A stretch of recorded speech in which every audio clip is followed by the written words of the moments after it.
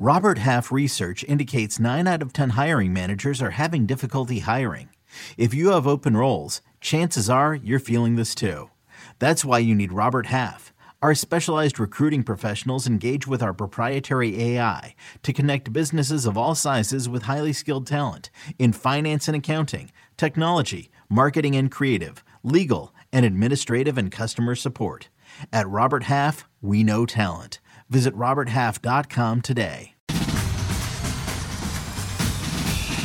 Welcome back to the Cover 3 podcast with your hosts, Chip Patterson, Tom Fornelli, Danny Cannell, and Bud Elliott. It's your call for the best college football coverage, from National Signing Day to the National Championship and everything in between. CBS Sports presents the Cover 3 podcast. And welcome back to the Cover 3 podcast here on CBS Sports. That's Tom Fornelli, that's Bud Elliott, that's Danny Cannell. I'm Chip Patterson, coming to you live at youtube.com/cover3 and everywhere you get your podcasts on demand. Thanks for hanging out. Smash that subscribe, smash the like, come and join us in the chat, a.k.a. the Cover 3 tailgate. Ah, man, I've seen way too much wagon talk. We need to maybe pull back on the wagon talk. Listen, and this was actually from the chat right now, so we'll just go ahead and open it up. Tuesday night, Jacksonville State improves to 6-2 with a 20-17 win against Western Kentucky. Western Kentucky falls to 4-3. Other results from Tuesday night: Liberty 42-35 over Middle, and then a little bit of a scare from the Tuesday night King Blue Raiders. And the game that I was able to dismiss faster than anything. South Alabama was up 31-0 at halftime and did not stop. 55-3 is your final. Any thoughts or takeaways from Tuesday night? Penny stock is up. It was a little dicey. There was a little dip in the first half, but Caden Salter got after it second half, finished strong. What do you go for rushing? 160. Yeah, $160 on the ground. Dude's carrying him. He's a wagon. We need to slow down on the wagons. We need to slow down on the wagon talk. But Caden Salter is a soaring penny stock. Yes, great call, Day Train Danny. 0.00035 to 0.000 point. Wait, but if you look at it on the graph, the line is jumping. Just don't look at like what the X and Y axis say. By like a zillion shares. My biggest takeaway so far from midweek CUSA action is that I saw a lot of excitement about like next week's game between Liberty and Western Kentucky building up. Western Kentucky stinks. Like I think people are still think it's the same team that was putting up like 1 billion points per game the last few years. Like this year's Western Kentucky offense is not very good. So yeah, I think Liberty's probably going to win that game by 2 or 3 scores. They drop so many passes. Yes. Just constantly. Like go back to the second half of the Louisiana Tech game. They were falling down. They dropped balls. It's not crisp, and it's probably a cautionary tale that if you're not a well-resourced program, we can't just assume that you're going to just be a wagon for years on end, right? They lose guys to the portal. They lost their offensive coordinator to Washington State, and I don't want to say they've downgraded in coaching because I don't necessarily know how to tease that out from what they have talent-wise, because they're clearly not as good up front as they were last year. And defensively, it's really interesting. They play like an old school Joe Lee Dunn style. We're going to blitz everybody every play type thing. Almost not. I know it's not every play, but eventually that gets exploited a little bit. And finally, Jack State did hit him with some of that stuff kind of down the stretch. Jack State looked like the better team in the first half. They just couldn't catch interceptions, and they dropped some touchdown passes of their own. 3 offensive coordinators in 3 years for the Toppers. Do I have that right? Mm-hmm. Going Hard back to be consistent that way. Yeah. That's what I was thinking. That's really tough right there. Wednesday night. South was like, go ahead. What? Southern Miss is on quit watch for me. Oh, okay. I mean, they just got a lot of guys jogging, got a lot of guys getting hurt. Not a lot of want to there. I think they may be just like done. Good notes to jump on the other side of the Golden Eagles. I'm sorry to Matt Hinton. I know you're hurting. Wednesday night, CUSA has on FIU against Sam Houston. Someone's going to win a daggum conference game. The Panthers are 0-4 in conference play. Sam Houston 0-3, 0-6 overall. And Sam Houston's favored by 5. Elsewhere, you can catch New Mexico State and UTEP in the later game. That'll be on ESPN2. New Mexico State 3-point road favorites at the Miners. Anybody got a lock or a lean on Wednesday night's Midweek Madness? It's my Twitter tip, and I actually like it. The over in FIU Sam Houston. It's at 41, 41.5, or 42, depending on where you're looking. I'm fine with it at all 3 spots. Sam Houston's offense has been much better in conference play, and Florida International loves giving up big plays. So I think it's going to be a higher scoring game than it has been. I may join you on that, but I need to see Jenkins, the quarterback for FIU, warm up because he got rocked at the end of last game. I watched the whole thing, and they're trying to redshirt the starter who initially started the year against – was it La Tech? Yep. Yeah, so he's trying to redshirt. So if Jenkins, who was originally the 2, it probably should have been the 1. If he can't go, they're really going to a guy who was rightfully the 3, which, hey, for UTEP last week, they went to the number 4 and they housed FIU, right? It didn't matter on Miami Vice Night or whatever they called that thing. So who knows? This CUSA stuff is incredible. Like it's some of the most entertaining and also lowest quality football out there. Like it really is. It's a good product to have on TV because you just never know what's going to happen.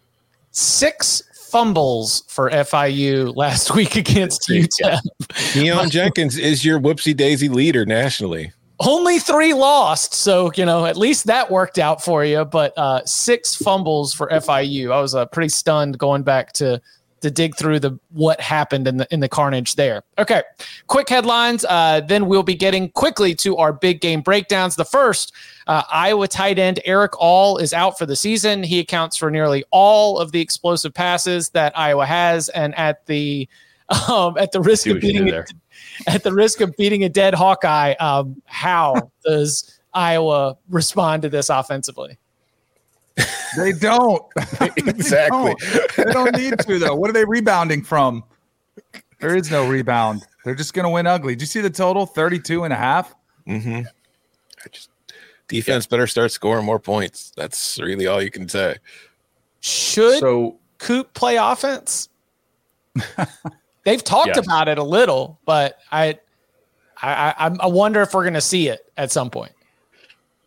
This is a big deal to me because Iowa leads the nation in percentage of targets going to tight ends. Mm-hmm. We documented 2 weeks ago against Purdue, they did not complete a pass to a wide receiver. This week they upgraded to 2 passes completed to wide receivers.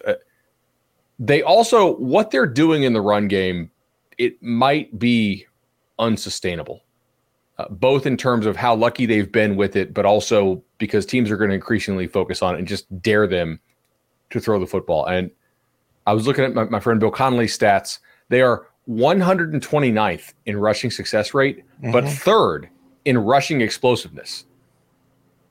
Guys, that generally is going to go like this. Go kind of meet a little closer. Like you're not 129th in rushing success rate and 3rd in rushing explosiveness. Like one's not sustainable. You're either going to get a lot better at running the ball or you're not going to pop runs for 80 and 70 yards quite as often as you have been doing. So that's the defense is awesome. The special teams are awesome. They play a style that is perfectly suited for that division, especially how that division is constructed this year. And they might go 11-1. But if you are this bad on offense, every game is losable, including like Northwestern. Like it's just going to take a day where you have 3 turnovers and the opponent doesn't turn the ball over and you lose. Iowa's offense is a baseball player who is 2 for 50 with 2 home runs, or the run game. That's really what it is. It's like you're not a great hitter just because you hit 2 home runs and you made 48 outs. But yeah, it is bad. And I've been getting yelled at by Iowa fans since I went off on the team on Monday, saying you just don't appreciate complimentary football. Complimentary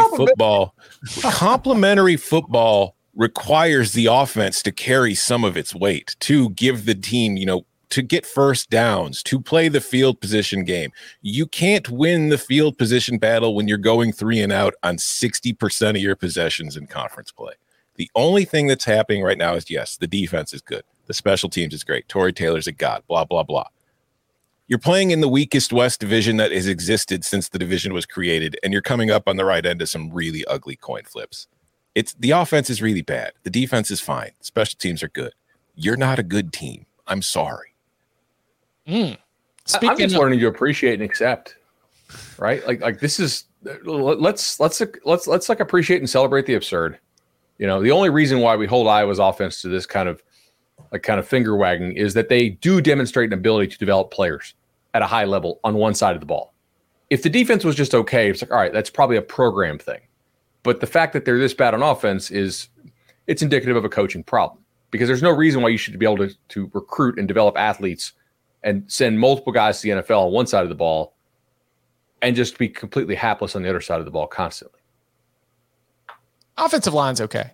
But yeah, no, your point. And by the way, Bud, you're coming in sunshine. Tight ends have been good too. Yeah, tight ends have been really good. Yeah, I like your positive spin on this. Like, I'm all positive vibes, man. You know, like hating ass Bud doesn't have to come out every show. Like I'm positive vibes. Must have been a really good morning with the boys. Love to see it. You know, dude, it was. We went down to the lake yesterday and learned the difference between like fire ants and carpenter ants. You know, carpenter ants you can kind of try to pick up a little bit.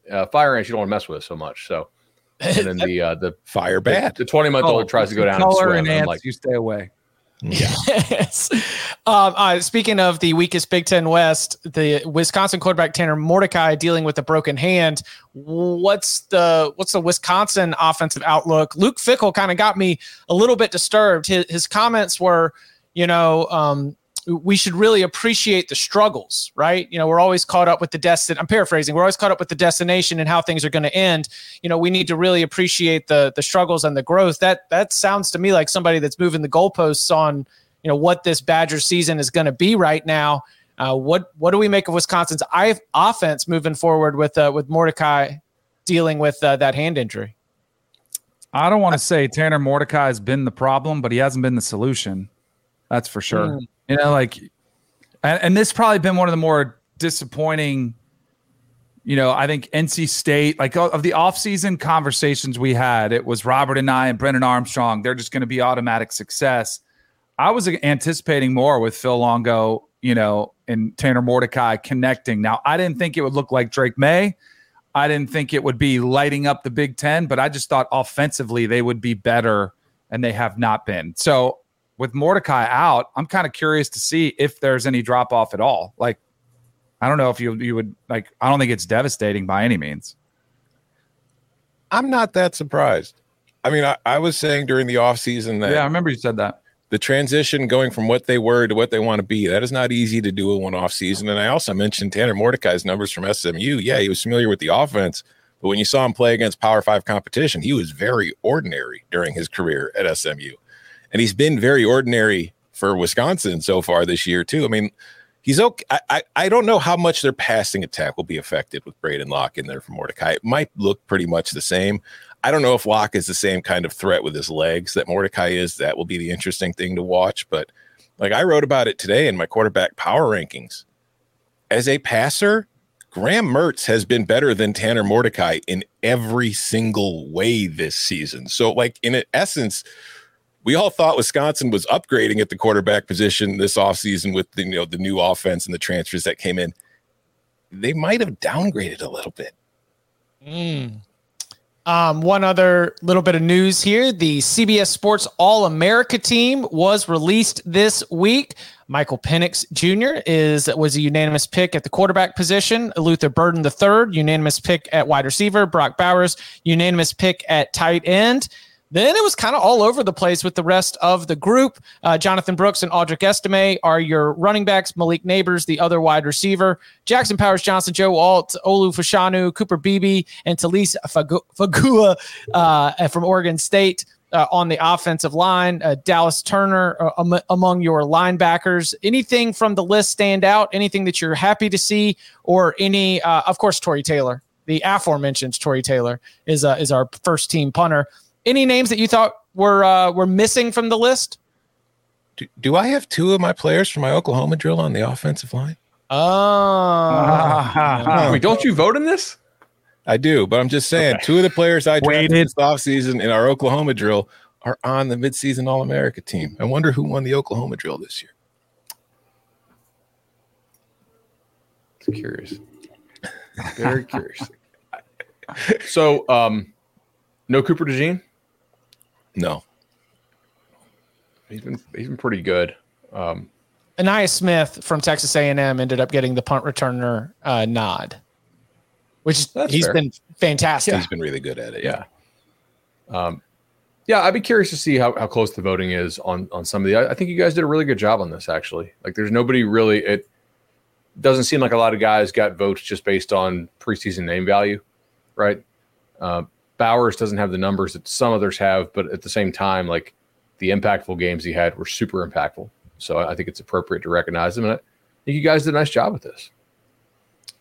It's hard because, like, the way we do it, you know, like in the offseason when we do our preseason All-America, you're allowed to have, like, you know, second team guys. So that way we have a second team.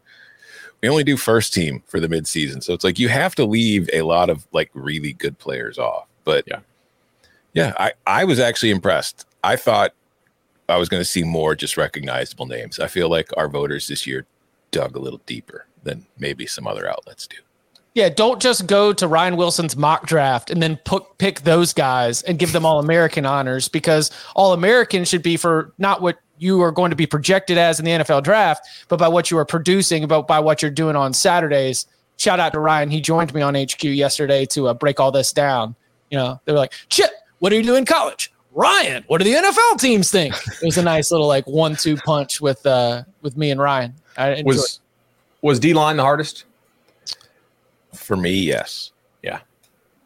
Because, like, JTT has had a boatload of pressures. Chop Robinson for Penn State has been, I mean, granted, against some terrible offenses, but still has dominated. I feel like there's not a single player on Michigan's defensive line that you couldn't put on there.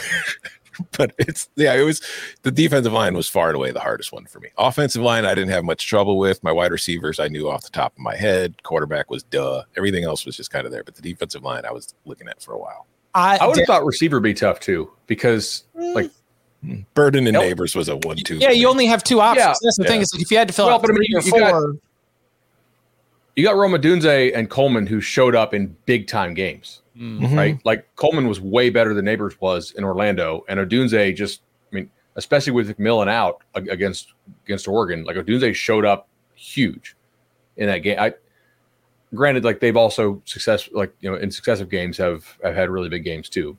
Missouri, Ole Miss, everybody had a good game against Ole Miss, I guess. But no, I think they're all good picks. Like, this is really CBS does a really nice job with this. Because our guys watch the sport. They don't watch other media reports. Yeah. And Bud, to our comment before, I had Jenkins and Grant on my defensive line. I was like, I don't know. Let's put Michigan's whole defensive line. Hey, you know what? Stewart doesn't even start all the time. Let's put Josiah Stewart in there too. Yeah. That dude's a freak. Come on. I think Michigan has the guys that people think Georgia has up front. And they're doing the Georgia thing where it's like they're constantly rotating everybody in, so they're fresh all season long. Michigan is the Georgia you were looking for. Coming up on the other side, every single Wednesday, we take the biggest games of the weekend, and we're not going to just give you locks. That's for Thursday. We want to go inside the matchup, the big storylines, the X factors, where this game is going to be decided. We will do that for Ohio State, Penn State, Florida State, Duke, Alabama, Tennessee, and more next. Saturday, a huge afternoon of college football on CBS kicks off at noon Eastern with undefeated 22nd ranked Air Force taking on Navy. Then at 3:30, the SEC on CBS features a rematch of one of last year's most memorable games when the 17th ranked Vols go on the road against number 11 Alabama. A college football doubleheader coming up this Saturday on CBS and streaming on Paramount Plus. Well, every single Wednesday, we like to break on down that wall. We call it Big Game Breakdown.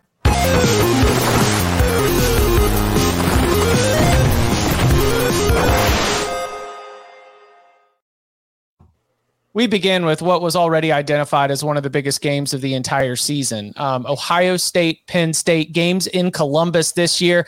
Danny, where do you want to start? Like, what's got your eye looking? Oh, you're going.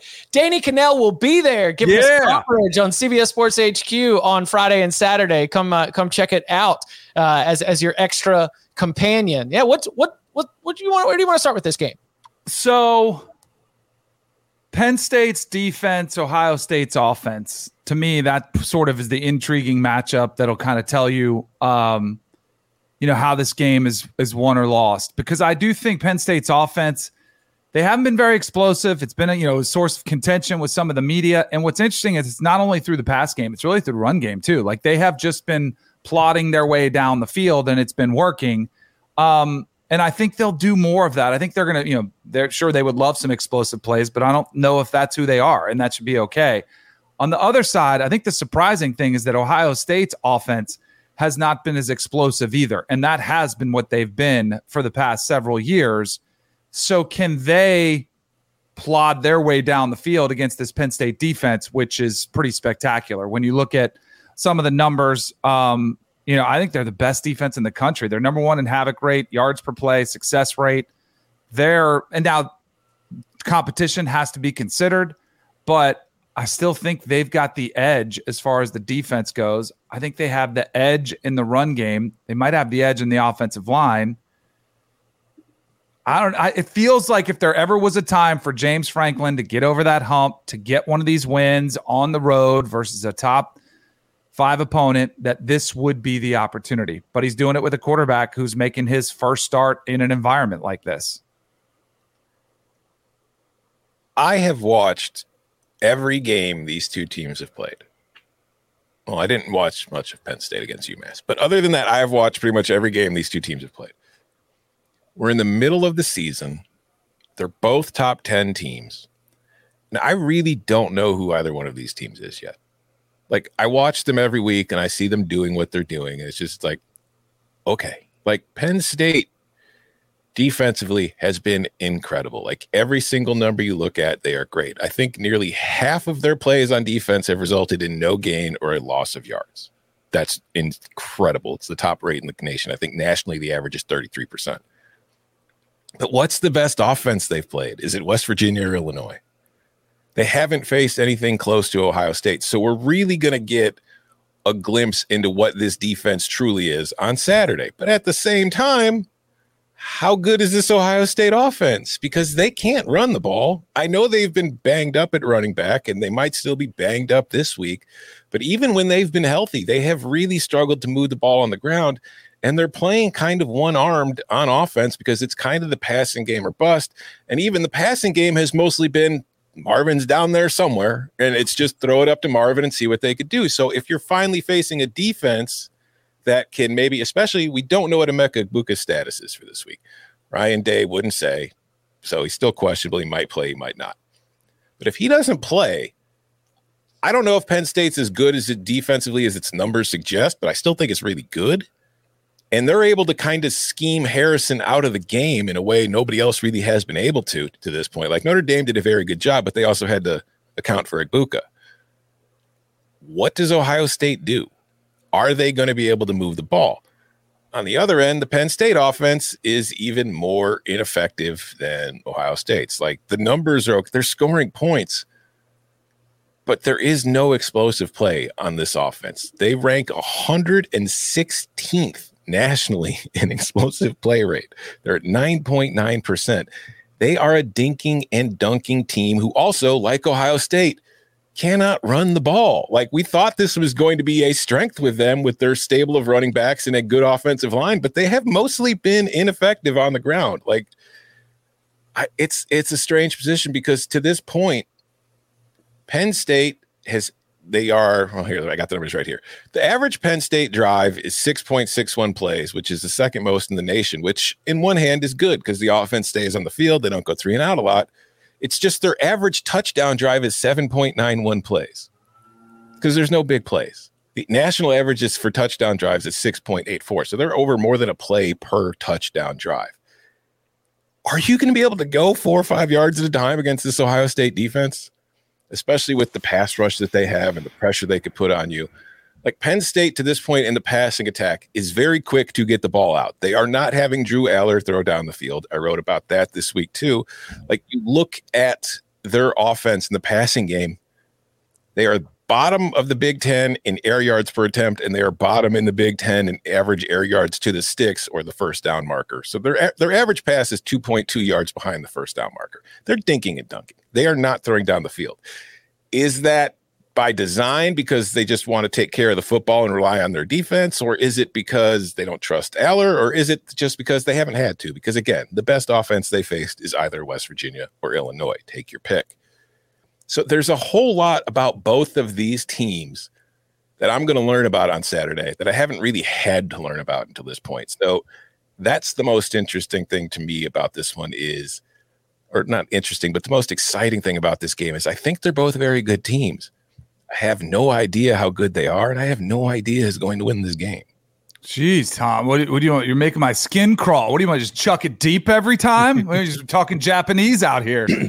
I think, no, you know what? When he went off on the reporter, I think it's kind of similar to what Ryan Day did with Lou Holtz. Like Lou Holtz just was the face of a lot of worthy criticism of Ohio State. And I think James Franklin, that was the culmination of a lot of questioning of this offense, which is valid because everything you're saying is true. I think a lot of the questions that we've had about these teams from the preseason have been answered to the extremes, right? Like for Ohio State, could the defense take another step? I think it has.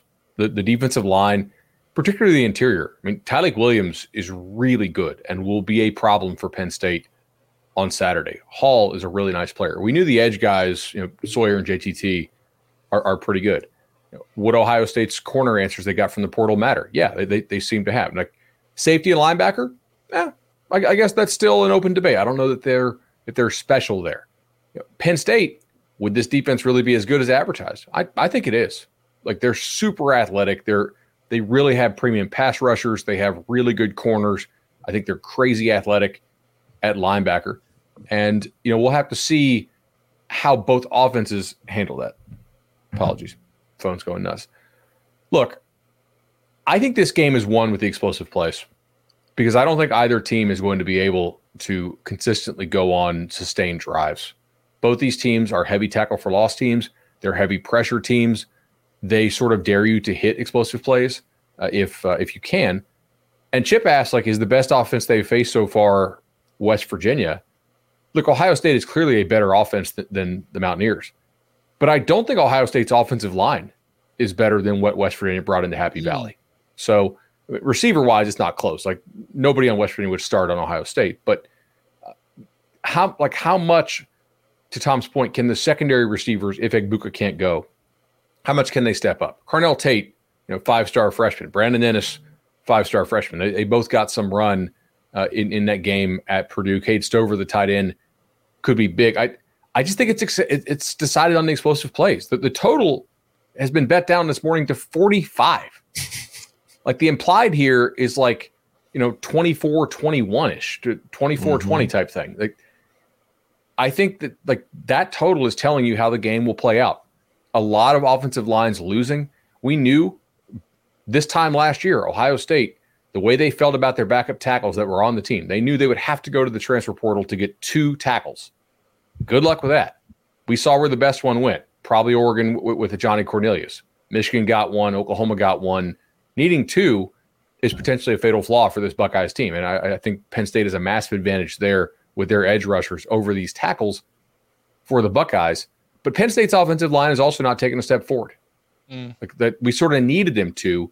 And we had major questions about Penn State's receivers. That's the other one that's been answered in the extreme. Like Cephas has not been the answer. They just don't have major difference makers there. But I think you're going to get a boatload of one-on-ones, man. And whoever wins the one-on-ones, it's kind of NBA style. A lot of ISO ball here, or whoever blows coverages. And so far this year, these teams have not blown a lot of coverages. So explosive plays should carry the day. I was dialed into that Purdue game because I was really looking forward to Ryan Day telling me how wrong I was, before promoting the Fresh Prince of Bel-Air spinoff. But I had 3 names coming out of that. Bud, you just mentioned 2 of them. Number 1, Carnell Tate, just another there's another player that we talked about on the Cover 3 podcast. And I was like, maybe I'll see him in 2 years. No, you'll see him now. Like he was right there ready to answer the call. As soon as he was out there, he was a difference maker. Number 2, Cade Stover. Like, that's a player who, if you want to try to find someone who could be very problematic, Penn State dials up a pass rush. All of a sudden, you've got a matchup advantage with a basketball player, power forward, and he's going to be able to go and make that catch for you to extend a drive to get a first down. And then the third one, after the talk was that they might even try to redshirt him, Dallin Hayden goes for 76 and a touchdown on just 11 touches. Now, he's not the answer to why Ohio State can't run the ball, but he is certainly another potential explosive addition. He is somebody else that can be able to be a spark. And so if Penn State's going to do everything it can to neutralize all these things that Ohio State's offense does, I think that last week we have started to see like what the counter punch, what the third, fourth pitch is that they're up there. And I think that that's a reason not to be totally dismal about Ohio State's offensive ability against this, like you mentioned, Danny, one of the best defenses in the entire country. Even if you put an opponent adjustment in, Penn State's excellence has been really, really impressive so far this year. Manny Diaz is really good. Like, he's done a great job at confusing quarterbacks, at bringing pressures that catch you a little bit by surprise. When I watch Kyle McCord, he's definitely coming along, but he's still a little bit slow to see. And some of the big plays I'm trying to see, because it was the Maryland game I was watching, and I was in studio, and then went back and watched it. There were a couple touchdowns he left on the table. And like, this is the type of game when you get those man-to-mans, if you underthrow them, or if you're a split second late recognizing, it just could be the difference in the game. Like, you know, a 30-yard completion is good, but a 60-yard touchdown pass is what wins you the game. So it's just something I noticed. And from Drew Aller, we haven't even seen him get those type of plays, like those type of opportunities, and he's going to get them. So at least you've seen those plays from Kyle McCord. So that's the leap we saw Daniels at LSU make this year. He used to be a guy who turned touchdowns into first downs, right? Like, if you got the touchdowns, you have to throw them and you have to hit them. The other point on this, even like the best explosive passing game against a team with a pulse that Penn State has been that West Virginia game. And even if you go back and look at how the explosive passes were created, it was a lot of like Drew Aller scramble drill, right? Can Ohio State get him on the ground? He's a pretty big guy. He's pretty athletic, and he's got a cannon. So how good is Penn State in scramble drill is probably going to play into this game quite a bit, because they don't really have a great like drop back. Your back foot hits that third step, that fifth step, and the ball's out. It's a lot of sort of, just kind of run around type stuff right now. So we'll see how well he can do that. If your point about the explosive plays, both Bud and Danny, is going to be the difference in this one, like the 60-yard pass, then I think you have to lean Ohio State's direction, because they have shown the ability to do it, whereas Penn State hasn't. And also, like, the one thing Ohio State's offense does really well, it does it a lot, but it doesn't do it like to a ridiculous amount. Like pre-snap motion, they have been very effective. When you see an Ohio State receiver going in motion, there's usually a big passing play coming, because their explosive pass rate when guys are in motion is 24.3%. That is the top in the nation. They use it really well to see that, like McCord, because like you mentioned, Danny, he's sometimes really slow to see what's developing. But when they put him in motion, I think he gets a much better idea of what the defense is doing before the snap. So that way, that first read, he knows really quickly what's going to be there and what isn't. And when that happens, they are very effective throwing down the field. Do y'all think it's going to be as low scoring as the total suggests? I don't know. I think there could be, if it's explosive plays like Bud's talking about, I also think there might be a pick six and a scoop and score in there like that. I think that's a concern. Last season's game was bananas. It's like three games in one. Like, these games end up like it might be slow for a little bit, but when these games take off, it tends to get a little bit loose. These two tend to play kind of back and forth affairs. So we'll see. I'm excited about it. Danny Cannell again will be. Have you been to Columbus? I called a couple games there, but not of this magnitude. I think it was like the noon ESPN2 Ohio State versus Northwestern. Yeah, exactly. A non-con. So if you're in Columbus, I know that Big Nut's a listener, so go look out for Danny and show him a good time around town. All right. Prime time, Tallahassee, homecoming. Oops. Oops. I didn't mean to schedule one of our I don't know, 3 toughest opponents on the schedule for homecoming. But that's what you got. Florida State 21, Duke 0. That is the series history here. Blue Devils looking to do something they have not done once, and that is defeat the Florida State Seminoles. Florida State, of course, coming off an absolute bludgeoning of Syracuse. Duke just beat NC State with its backup quarterback. And only 6 pass completions, I believe. Don't have 6 those. 6 of 18, I think he was. Yeah, 6 of 14, yeah. 6 of 18, something like that. Deacon Hill. Yeah, well, go ahead. For Belen? Yeah. 4 of 12. Yeah, I knew it was 33%. Yeah. Yeah, it was low. It was lower than that. You guys are giving him too much credit. I mean, it rained a ton.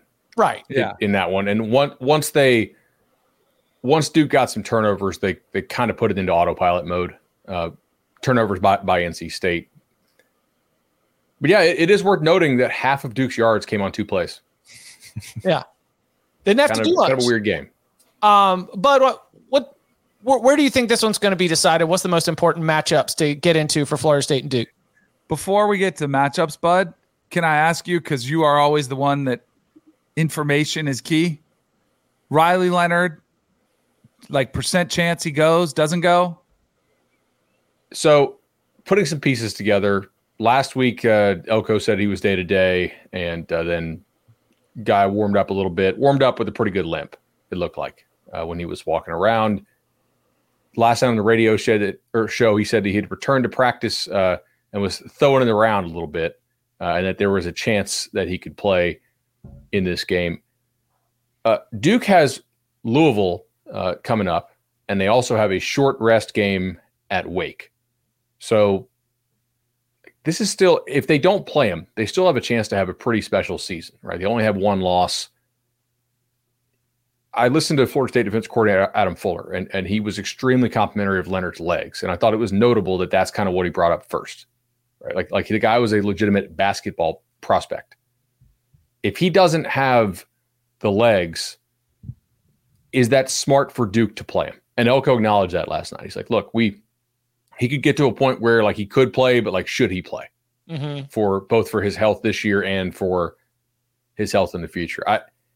I don't think he's going to play personally. And how does that change the outlook for the game? I mean, is that just night? You don't have Riley Leonard, then you don't even have a chance to keep this close. It's not how I see the game, but I want to hear what your take is on this. I mean, look, there are outcomes in which maybe Duke gets a bunch of turnovers, right? But what's a reasonable expectation for Duke's backup to score in Tallahassee? Absent a lot of short fields, somewhere between 10 and 17 points. Yeah, which has been fine since Duke's only allowing 9 points per game. Yeah, which we'll see if they can sustain that. A couple things about this matchup I think we should probably discuss. So Graham Barton, who's mocked as a big-time tackle prospect for Duke, he was hurt for a while, came back. His numbers have not been very good. So I'm wondering if he's trying to gut it out and play through something. And that could be a difficult thing because he plays tackle for them. And that's, Jared Verse and Pat Payton at night and Doak Campbell. Like, that's a difficult assignment. I think Duke's extremely well coached, by the way, on both sides of the ball. Like, Kevin Johns, their OC, does a great job. He tries to create free opportunities. They'll mix tempo. They're like a really veteran group that can run a lot of different stuff on you and to try to create those freebies. But I don't know how many points they can reasonably score with a backup in this game. And then I go to the other side. Who's the best receiver Duke's played this year?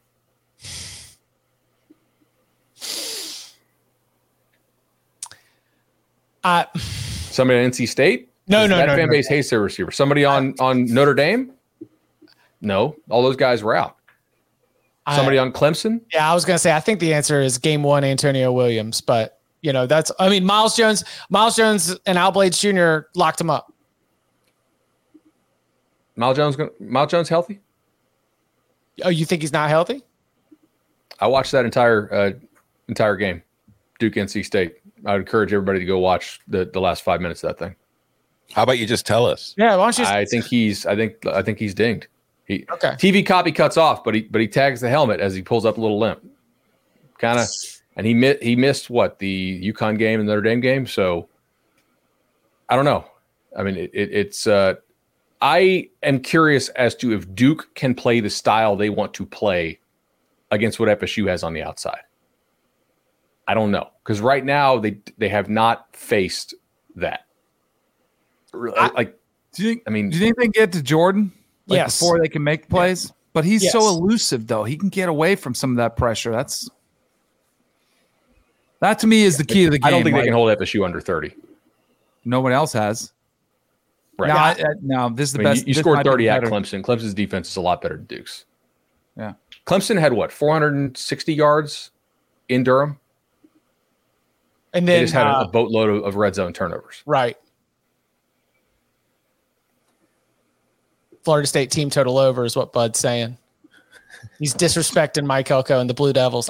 Danny, I think that Duke's defensive front against Florida State's offensive line can be problematic. I think that Duke is not going to be able to match up with Keon Coleman on the outside, and he's going to rip off a couple of big plays.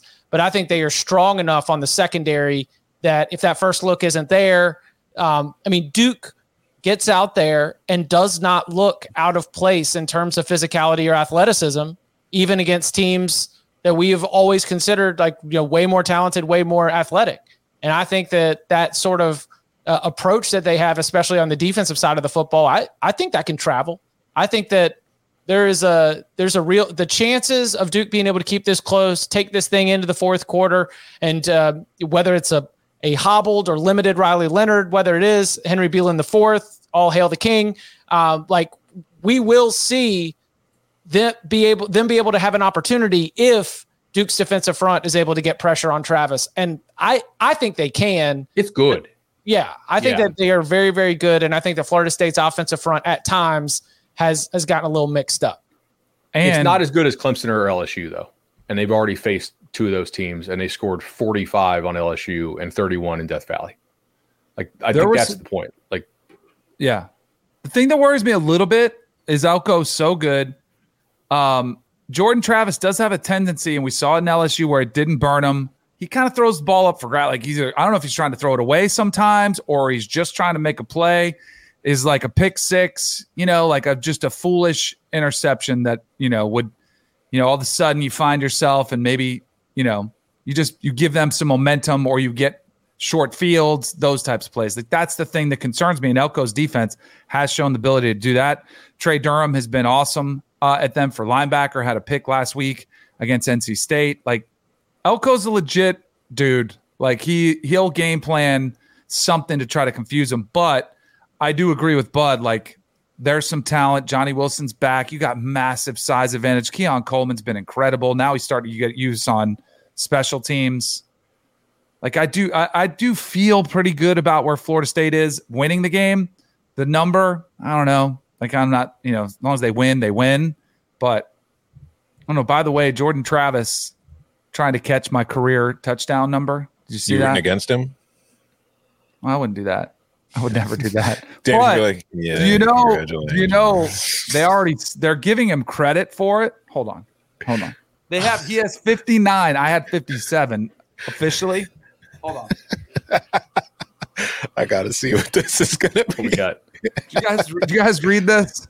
Yeah. What does that say? It says Danny Cannell, Orange Bowl record, 4 touchdown passes. Florida State. Apparently 31. they didn't happen because they don't count. They don't count. So this ball. That's right, because ball game stats didn't count back then. Exactly. So technically, he's still trying to catch me. Although they officially gave him credit for catching me already in the last broadcast. Fake news. I'm upset or anything. Fake news. The guys to watch for Duke, I think, are largely Carter and Oben are, I think, guys who have a real chance to get drafted. Dwayne Carter. We're talking about the defensive side. Yeah, Dwayne Carter and Oben, who's dad was obviously a really good player. He's my teammate. Duke does have some real players. It's a different challenge for them. Sure. I think, based on the schedule they've played. My thing with this game is I think Florida State's going to win because Riley Leonard's not playing. And to me, that is a very serious handicap for Duke, especially because Defensively, one area Florida State's been routinely exploited is in quarterback scrambling. So you don't have Riley Leonard there, and that is a big deal. But I don't know how healthy Jordan Travis is either. Like, he hasn't been great since suffering the shoulder injury in the Clemson game. Like, every single week, there's an incredible Keon Coleman catch, and we marvel at the Keon Coleman catch because he's leaping in the air and making crazy one-handed grabs. We're not paying attention to the fact he's being overthrown by 10 feet and jumping up to get it. Like, Jordan Travis has been inaccurate lately. And I don't know, like, against this defense, like Mike Elko, we've talked about it, is a very good defensive coordinator. He schemes things up really well. He confuses quarterbacks. I'd be more worried about it if Jordan Travis is a freshman, but with as much experience as he has, I don't think he's going to see anything this weekend that he hasn't seen. It's just, if he's not 100% healthy and he's inaccurate, this is the kind of defense that will make you pay for all of these things. Plus, they get pressure on opposing quarterbacks, and will he, kind of panic? I don't know. I don't think Duke has enough offensively to win this game. I do think they have enough defensively to make things uncomfortable, and if Florida State gets loose with the football, it could become a problem. But the good news is, if you're Florida State, you've done a really good job of taking care of the football this year. Turnovers have not been a problem for this Seminoles team. So if it happens, it'll be very out of character. You know what's underrated in this game? Because we give Mike Elko a ton of credit. Mike Norvell's a really good play caller too. Like, and he'll use some misdirection. He loves running the counter. Like, he'll have a way to get rid of the football early, to take some shots. They'll get some shot plays too. I think FSU's pretty fresh. They've rotated a lot of guys over. Like, it was bye week. Vatek, Syracuse freshman played a bunch of snaps last 2 weeks. I feel pretty good about this. Bud feels good. It's homecoming. I mean, I think they'll score 40. What could go wrong? But wouldn't it be? Wouldn't it? I feel better after your assessment of Riley Leonard. Here's the other problem. Yeah. Are you more like, who should be more worried? FSU's O-line against Duke's D-line? Or Duke's offensive line. Or Duke's offensive line, which got wrecked by Notre Dame, now going on the road. Yeah. But wouldn't it be? I don't know. We'll see. Chips wouldn't be hilarious if had been just killing it. I don't want to cast that on this game right now. Okay, and just maybe tomorrow. Coming up on the other side, big game breakdown continues with Nick Saban looking for revenge against the Vols, plus a word on USC, Utah, Clemson, Miami, and maybe a few others next. Back here on the Cover 3 podcast. And at 3:30 p.m. Eastern time in Tuscaloosa, it's the SEC on CBS game of the week. Crimson Tide hosting the Vols. What's going to be the most important? I mean, Tennessee, first of all, like, one of the most important things is, like, congratulations, you just got that awesome win against Texas A&M.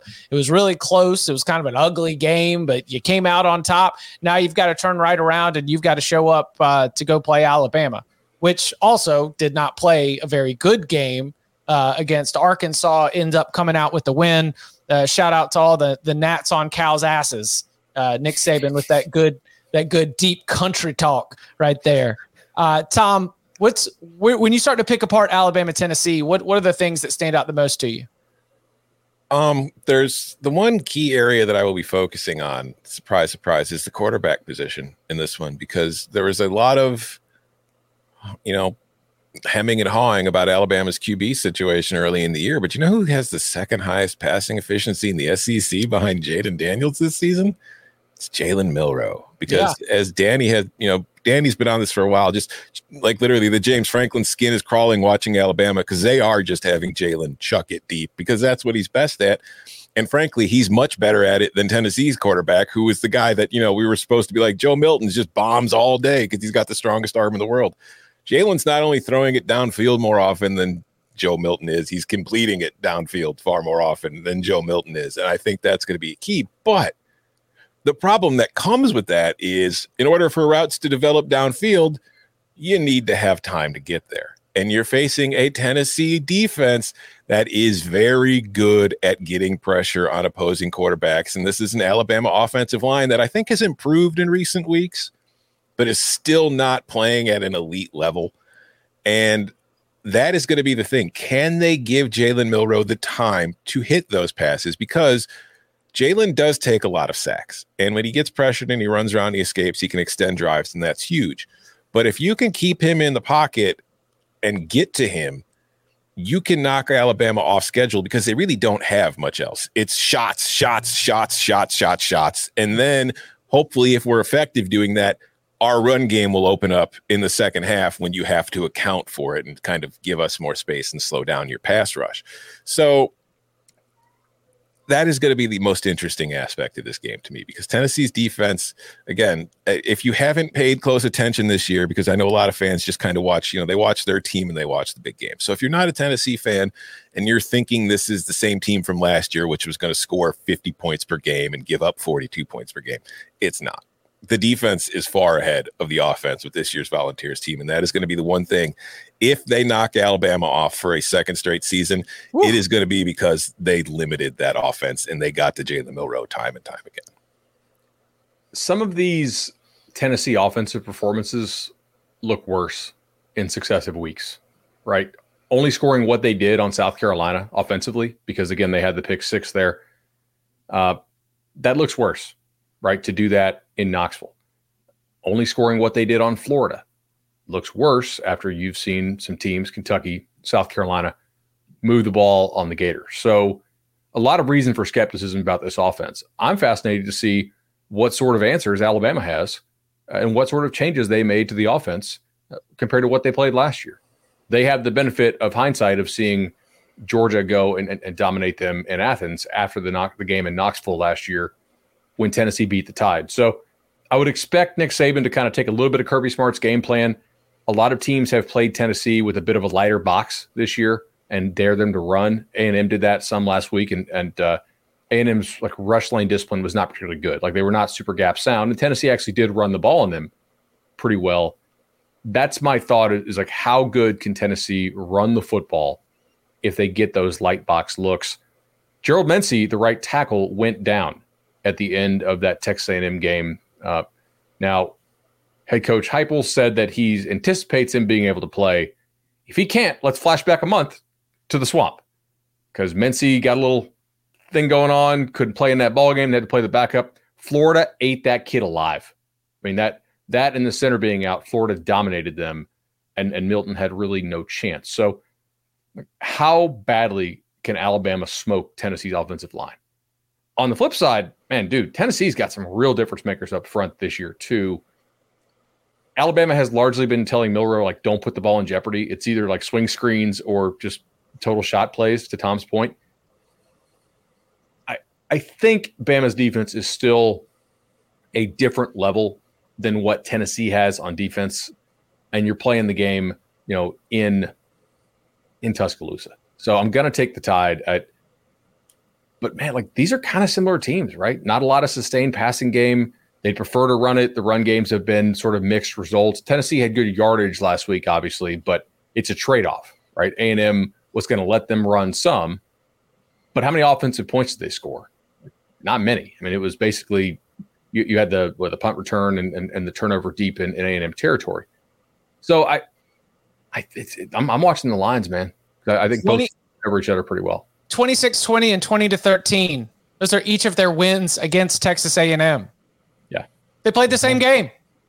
I mean, obviously it wasn't the same game, but it's just like, I don't see anything close to the point total that we saw last year in Knoxville. And shout out for Nick Saban for the knee slapper of the week, saying that he doesn't see much of a difference between Hendon Hooker and Joe Milton. I don't know if that's classic Saban gassing him up. I don't know if that's Saban just talking about, like, schematically some of the formations or the splits, but that ain't quarterback performance, that's for sure. Yeah, no, they're very different. Hendon Hooker can actually hit his target.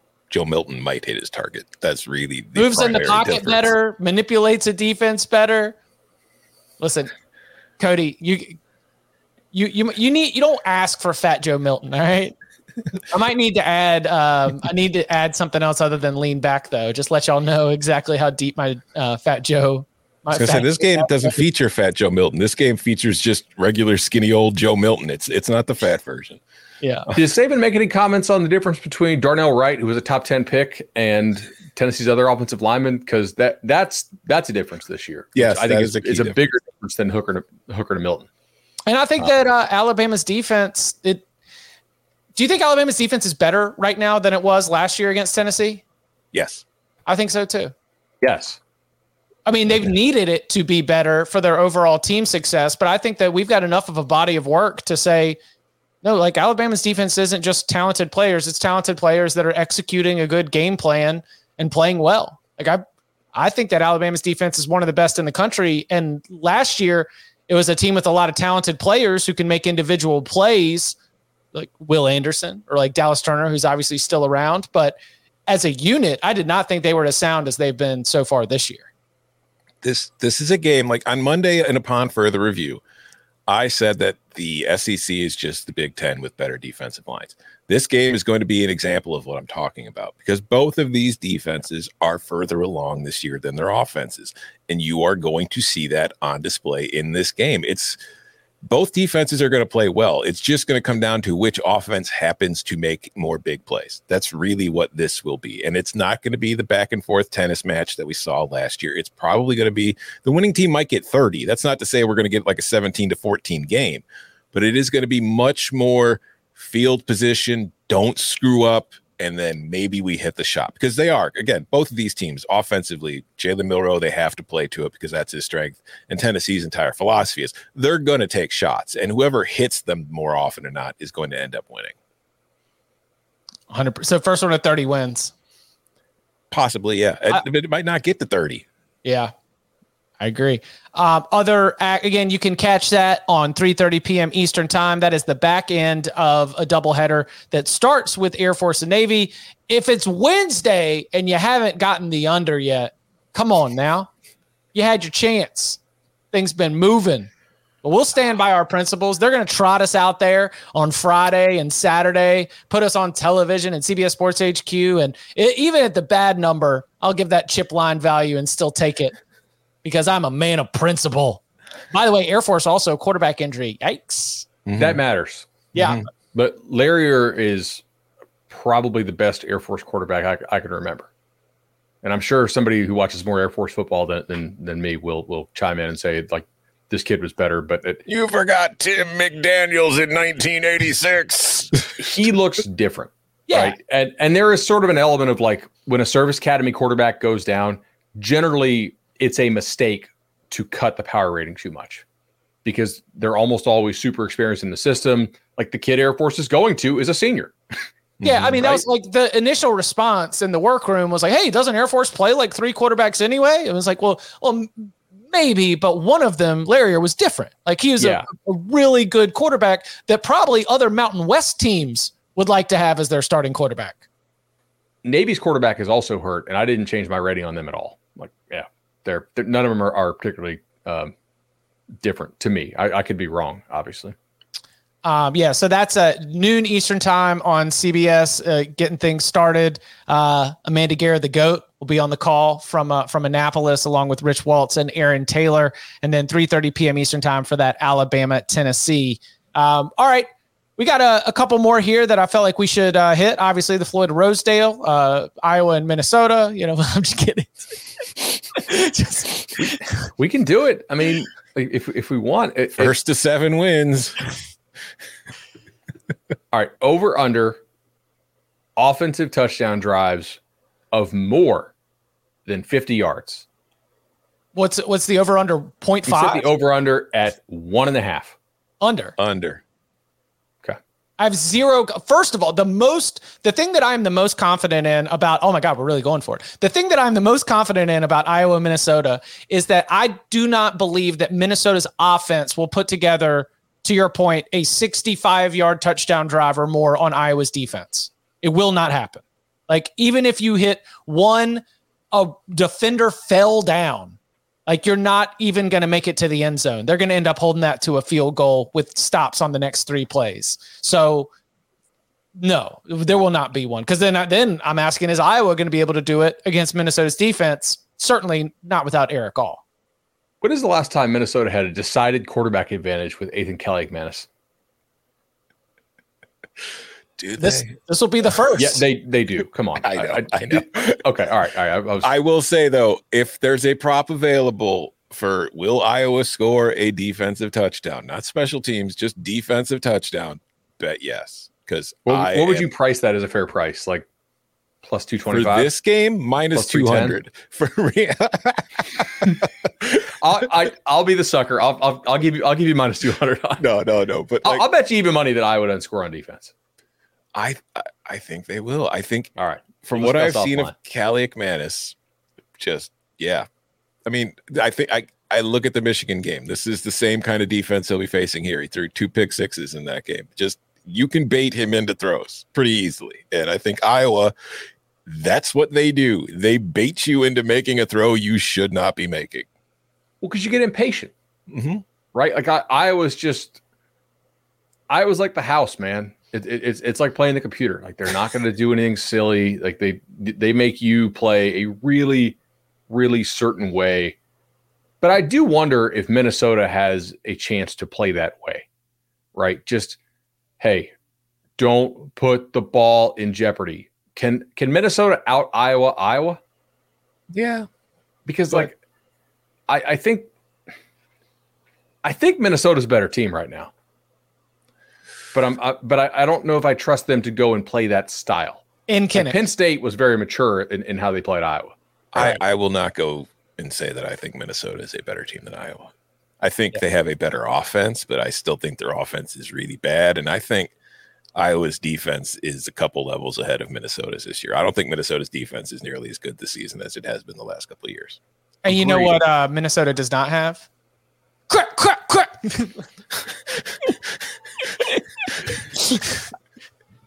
Do you think the gapping is bigger between Iowa's defense and Minnesota's defense, or between Minnesota's offense and Iowa's offense? Defense. The defense. Really? Okay, yeah. Interesting. Because I only have five offenses rated worse than Minnesota. It's like Kent, Akron, Charlotte, Sam Houston, then and Iowa, then and then Iowa. Yeah. So I don't know. Like Minnesota's defense is not quite as good as it's been, but it's still like a top half defense in the country. Yeah, but Iowa's defense is much better than top half. That is true. Yeah. Yeah. All right. Speaking of Iowa, oh God, that's a transition. Just like Iowa, just wears different colors. The Utah Utes, man, we were excited about this game, but coming off of USC's whoopsie daisy game against Notre Dame, that packs a little bit less punch, but in terms of the Pac-12 title race, no change in how important this game is. So with USC playing host after falling to Utah twice last season, you think Caleb Williams gets back on track against a Utah defense that hasn't really lost too much of a step from program standard?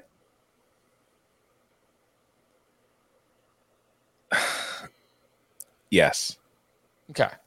I mean, the thing about last week was Notre Dame was constantly all up in Caleb's grill. Like, he did not have any time. Notre Dame has one of the most effective pass rushes in the country as far as pressure rate. Utah ranks 50th nationally in pressure rate. They aren't doing as good of a job of getting at the quarterback. So I expect Caleb will have more time this week than he did last week. And I don't like Caleb Williams is not the guy you saw last week. He had a terrible game. He's much better than that, though. So I don't think you're going to see a similar performance. And for me in this one, the bigger question is, has Utah's offense finally found a defense they can score points against? I mean, how much different is USC's defense than Oregon State's defense? Not too much. Yeah, like Oregon State's defense is better, but it's not insanely better. You know, so I think about the last time that Utah went on the road with this offense, and it did not go very well, right? They score 7 points? 7 points in Corvallis, yeah. Look, maybe they can score low 20s max, like best case scenario. If Rising doesn't play, are they getting more than like 21, 24? USC at home almost always is scoring, in the 30s. Mm-hmm. I could see a situation in which USC doesn't bounce back. Lincoln Riley's press conference yesterday was pretty interesting. He's insisting like they're close to something, I guess, to being really good, to hitting plays. I think USC probably wins it, but man, like that performance looks so disorganized. They are hard to bet on right now. I mean, if there's a silver lining, if you're USC, besides the fact that, last week's loss wasn't a conference loss, it's that you actually haven't really played all that well this year.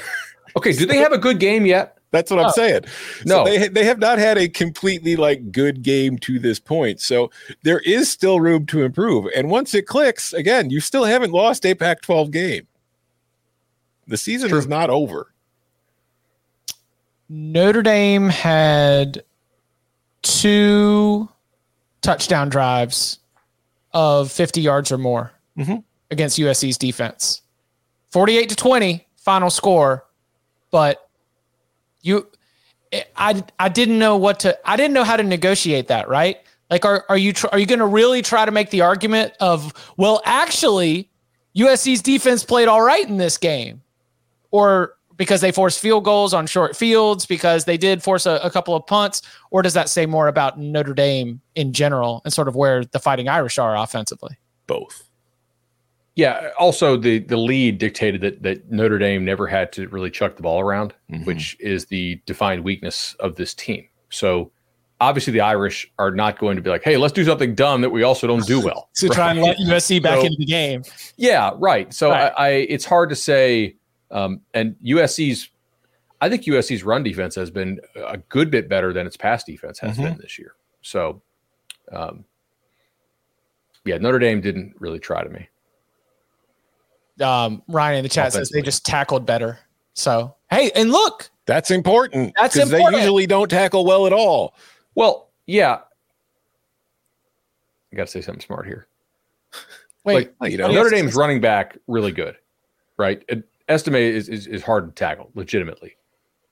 The receivers you just played for Arizona and for Colorado are considerably more slippery than what you have in South Bend. So I'm still TBD on their ability to tackle in space. Yeah. Not that Utah has a lot to scare you there. Oh, and by the way, for the Cam Rising thing, I'm done. I'm just not expecting him back.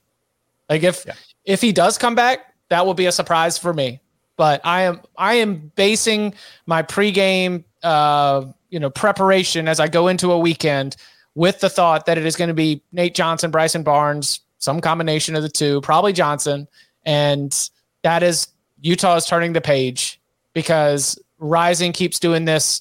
Get out there, do some stretches. But did he stretch this last week? What? Did he go through warm-ups this last weekend? Did he do the deep knee bends? Did he? I didn't pay attention to it this year or this time. I just figured he's done for the year, but that's speculation on my part. It's just the way that I have to move forward. And Kyle Whittingham's not going to give us an answer. We'll see if that ever becomes something. He certainly won't do it this week. So, the ABC game in prime time for the ACC is Duke and Florida State. I think when they laid the schedule out, they expected that to be the ACC network game because that's where you can find Miami hosting Clemson. Whoo, boy. How is that on the... Hey, and listen. Dabo, he's talking about you need to lose a little, lighten the bandwagon up, really rallying the troops. Mario Cristobal still hasn't defeated an ACC team at home. Wait, like this year? At all. You know that. Told you they have negative home field advantage in games that are not the Florida State game. Their fans don't show up. I'm not lying about that. The numbers prove it out. They don't play to the number at home. It is not the best game of the weekend, and it is my ACC poisoned brain. But I am very dialed into what happens in this game because the loser is coming out down bad the winner, yeah, we can, spin some things forward about how each team, what the path might look like to get back in that ACC title race. Doesn't look like as much of a runaway after Louisville goes to lose at Pitt, for example. North Carolina, they go to Clemson late in the season. They still have to play Duke.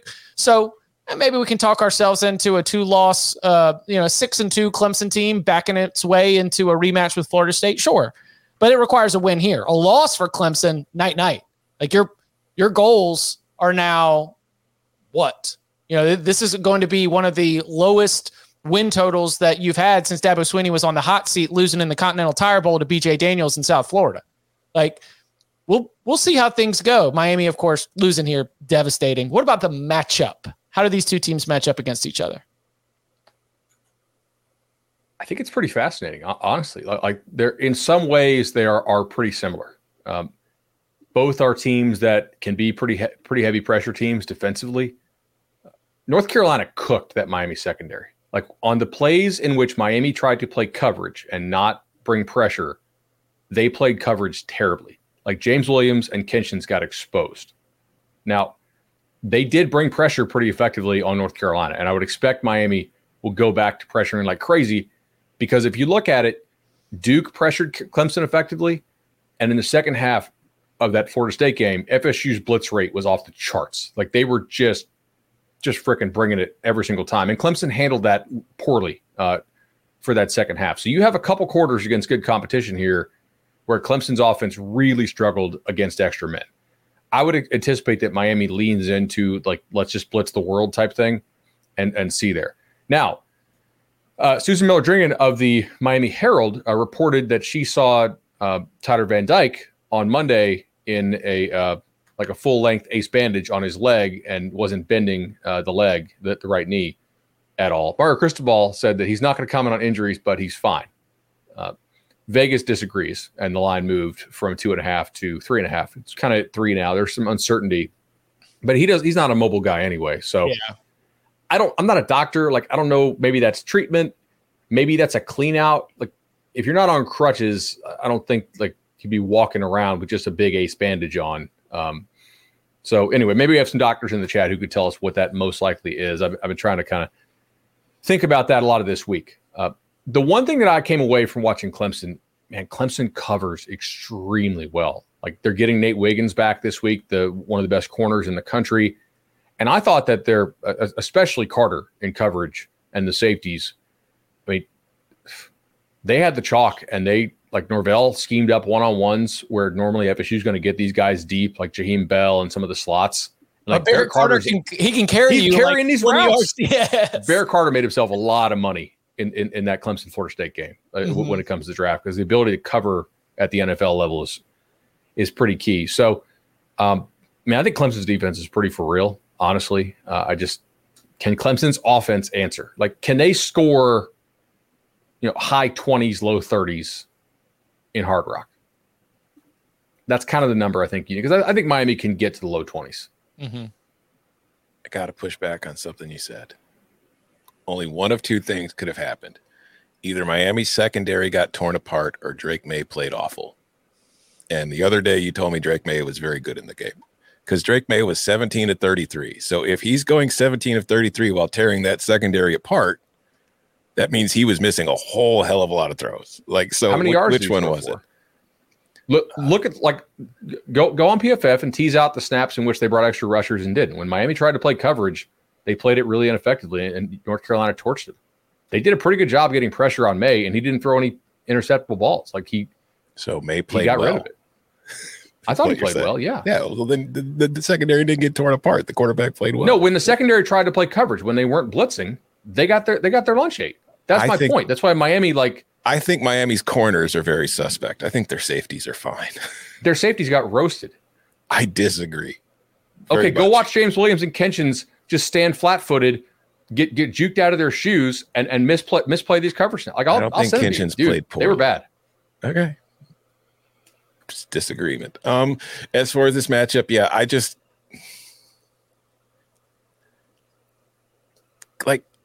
don't think Miami secondary, which I think played fine. We'll have the same kind of problems against these Clemson receivers. Although, like, the most interesting thing to me is that Clemson's passing attack over the last few weeks has been coming along and getting better. And I do feel like they're getting more comfortable with the system. And Cade Klubnik in particular is getting more comfortable with what he's supposed to be doing on each given play.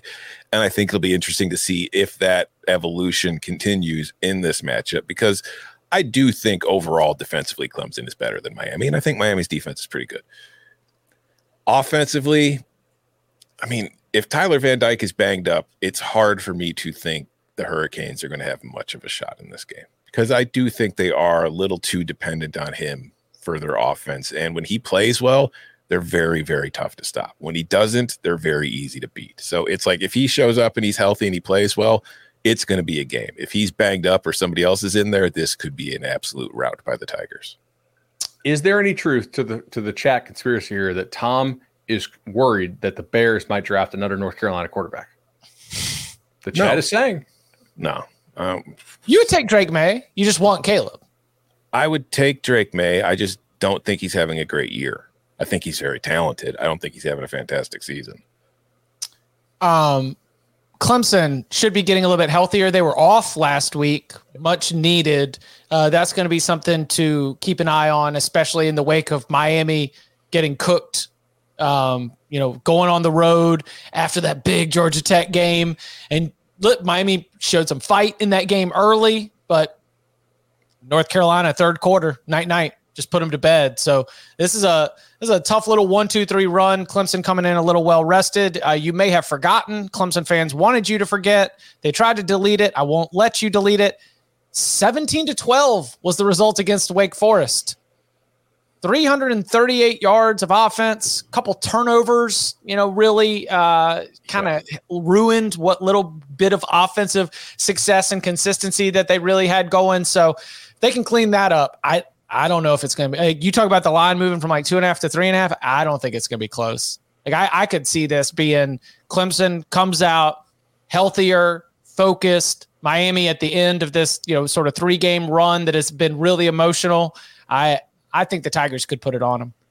The thing about that Wake game is, sorry, go ahead, Tom. I was just saying the thing about that Wake game is how much of that was we got a bye coming up. Let's just get the hell out of here and beat this dog doo-doo team.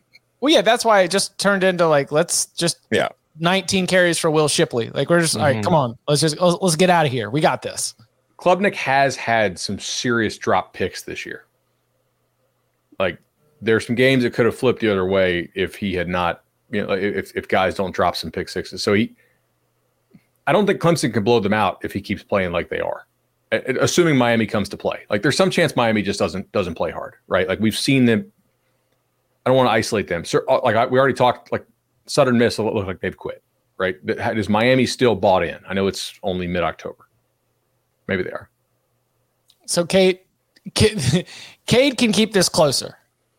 Yes, I think so. Because Miami will bring a lot of pressure, and they will force Clemson's receivers to win one-on-one. Mm-hmm.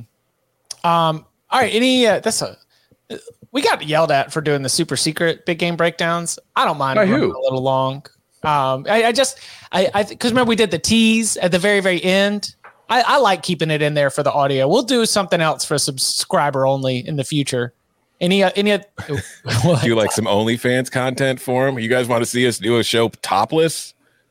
For the right price, as long as it doesn't violate any decency rules, then yeah, sure. If you want to see topless Cover 3 co-hosts, just come to the show before we start and see Danny every single day. I mentioned Oregon, Washington State here. We don't need to dive like super deep into that one. Or is there any other matchup that you want to spotlight? As far as Oregon, Washington State, how does Oregon respond? Like, they didn't play poorly last week. They lost. Yeah. So from what I've seen of Washington State the last few weeks, I have a sense that Oregon could just completely blow the doors off of them on Saturday. 20-point spread. Yeah, we need to see this Washington State health situation. I mean, they looked extremely good the first couple of weeks of the year. And for all of a sudden them just to be scoring 7 points. Yeah. Like that's not just that to me is an injury thing. So I don't know. Here's the handicap. Oregon's going to score somewhere between 30 and 50. Can Washington State play a game in which Oregon scores 30 and Washington State scores 35 due to a hangover? Like the possible outcomes are like that and then like that. And like there's a very small overlap in which, Washington State pulls an upset. But without knowing the health status, it seems to be West Coast Syracuse. Yeah, actually, that's Patrick in the chat said Washington State's like West Coast Syracuse. Kind of, yeah. Like if you're out of dudes, you're out of dudes. Yeah, and at Washington State, like Syracuse, it is devastating when you start getting hit with the injury bug in the wrong places on the depth chart. Like you don't have. There are other programs that can trot out somebody who might be playing too early, but they are playable, right? Yeah. It's like, oh well, we're gonna throw him into the fire. Like you're playing a body that you were just looking at to be there for practice in some of those situations. I got a sneaky one for you. All right. UTSA goes to Boca to play FAU. I don't think that either of these teams will make the American Conference Championship game, but this is basically the race to finish somewhere between like third to fifth ish. If SMU were to stumble down the stretch, obviously Tulane got the huge tiebreaker game at Memphis last week, but like this is a pretty important game. If the loser of this game is not completely eliminated from playing for the conference title game, obviously, because you'd only have one conference loss, but it makes it a major uphill climb due to the tiebreakers in the remaining schedule. Oh, Boston College, Georgia Tech is the eligible, I think.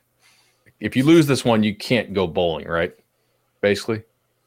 Let's see. So right now, Boston College is 3-3 overall, right? Yeah. Yeah. Boston College is 3-3 overall. And right now, Georgia Tech is 3-3 overall. They both just need it. Like the path. Because that's the thing is Georgia Tech got life with the Miami win.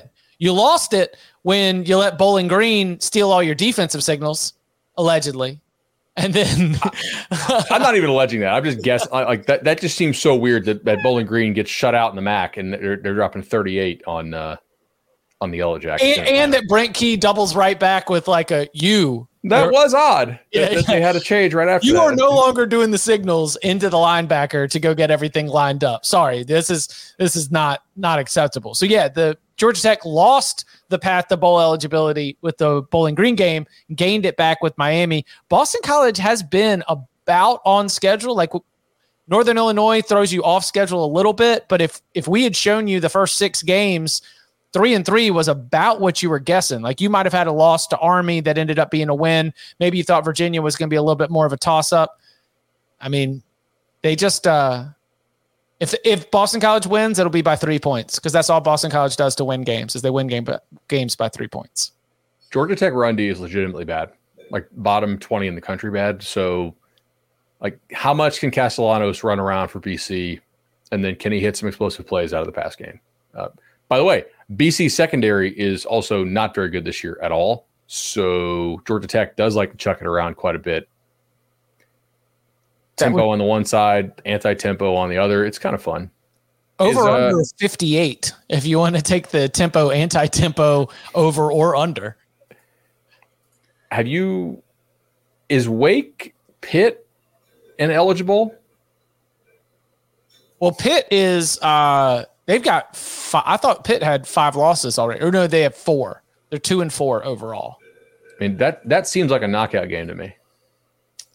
I hate to break up the bottom of the ACC love fest here. But I think Pitt's done. Okay, go ahead. Just another big game this weekend that probably deserved its own breakdown, but we're P5 homers. Can a thundering herd stop a wagon? Thursday night in Huntington, Marshall and James Madison. It's a sneaky low spread, 3.5. Makes you wonder. JMU's played some close games this year. It's kind of their style. Yeah. Last year, Marshall poured it on him. This is the game that JMU's quarterback missed last year, and the backup was just kind of unplayable. I'm going to have a lock for this one tomorrow, but I think this could be a pretty fun game. Definitely the best American football game that will be played on Thursday anywhere. 100%. 100%. You don't want to watch Rice Tulsa? Oh, is there a big NFL game? Jacksonville and New Orleans? Oh, who cares? It's going to be a garbage game. No, I saw the standings. Those are 2 first place teams, I think, right? In those divisions. Excellent college or excellent NFL divisions. Mm-hmm. Another thing, not a breakdown, but just something to keep an eye on. Michigan State's on quit watch. Yeah. You blow a 21-point lead in the fourth quarter against Rutgers, and you haven't won a game since Mel Tucker got fired. Like, if Michigan comes in and absolutely blows the doors off of you the same way they've been doing it to everybody else, I think you could see a winless Michigan State team in the Big Ten this year. Thursday. Oh, yeah. Twitter asked, a couple guys on Twitter asked me. I meant to say I'm confident FSU can score 30, not 40. I guess I misspoke and said 40 at the very end of that segment. So yeah, 30 points. Yeah. And then the question, like they can score 40, but I'm not saying they definitely will score 40. Within the question being, can Duke get there? Correct. Yeah. All right. Sorry about that. I checked my mentions. I was like, oh shoot, did I say 40? Okay. We will be back Thursday, 11 a.m. Eastern time. It's the best time of the week as we roll out our Week 8 locks. And you can follow him on Twitter at BudElliott3. You can follow him at Tom Fernelli. You can follow me at Chip_Patterson. Gentlemen, thank you very much. Thank you.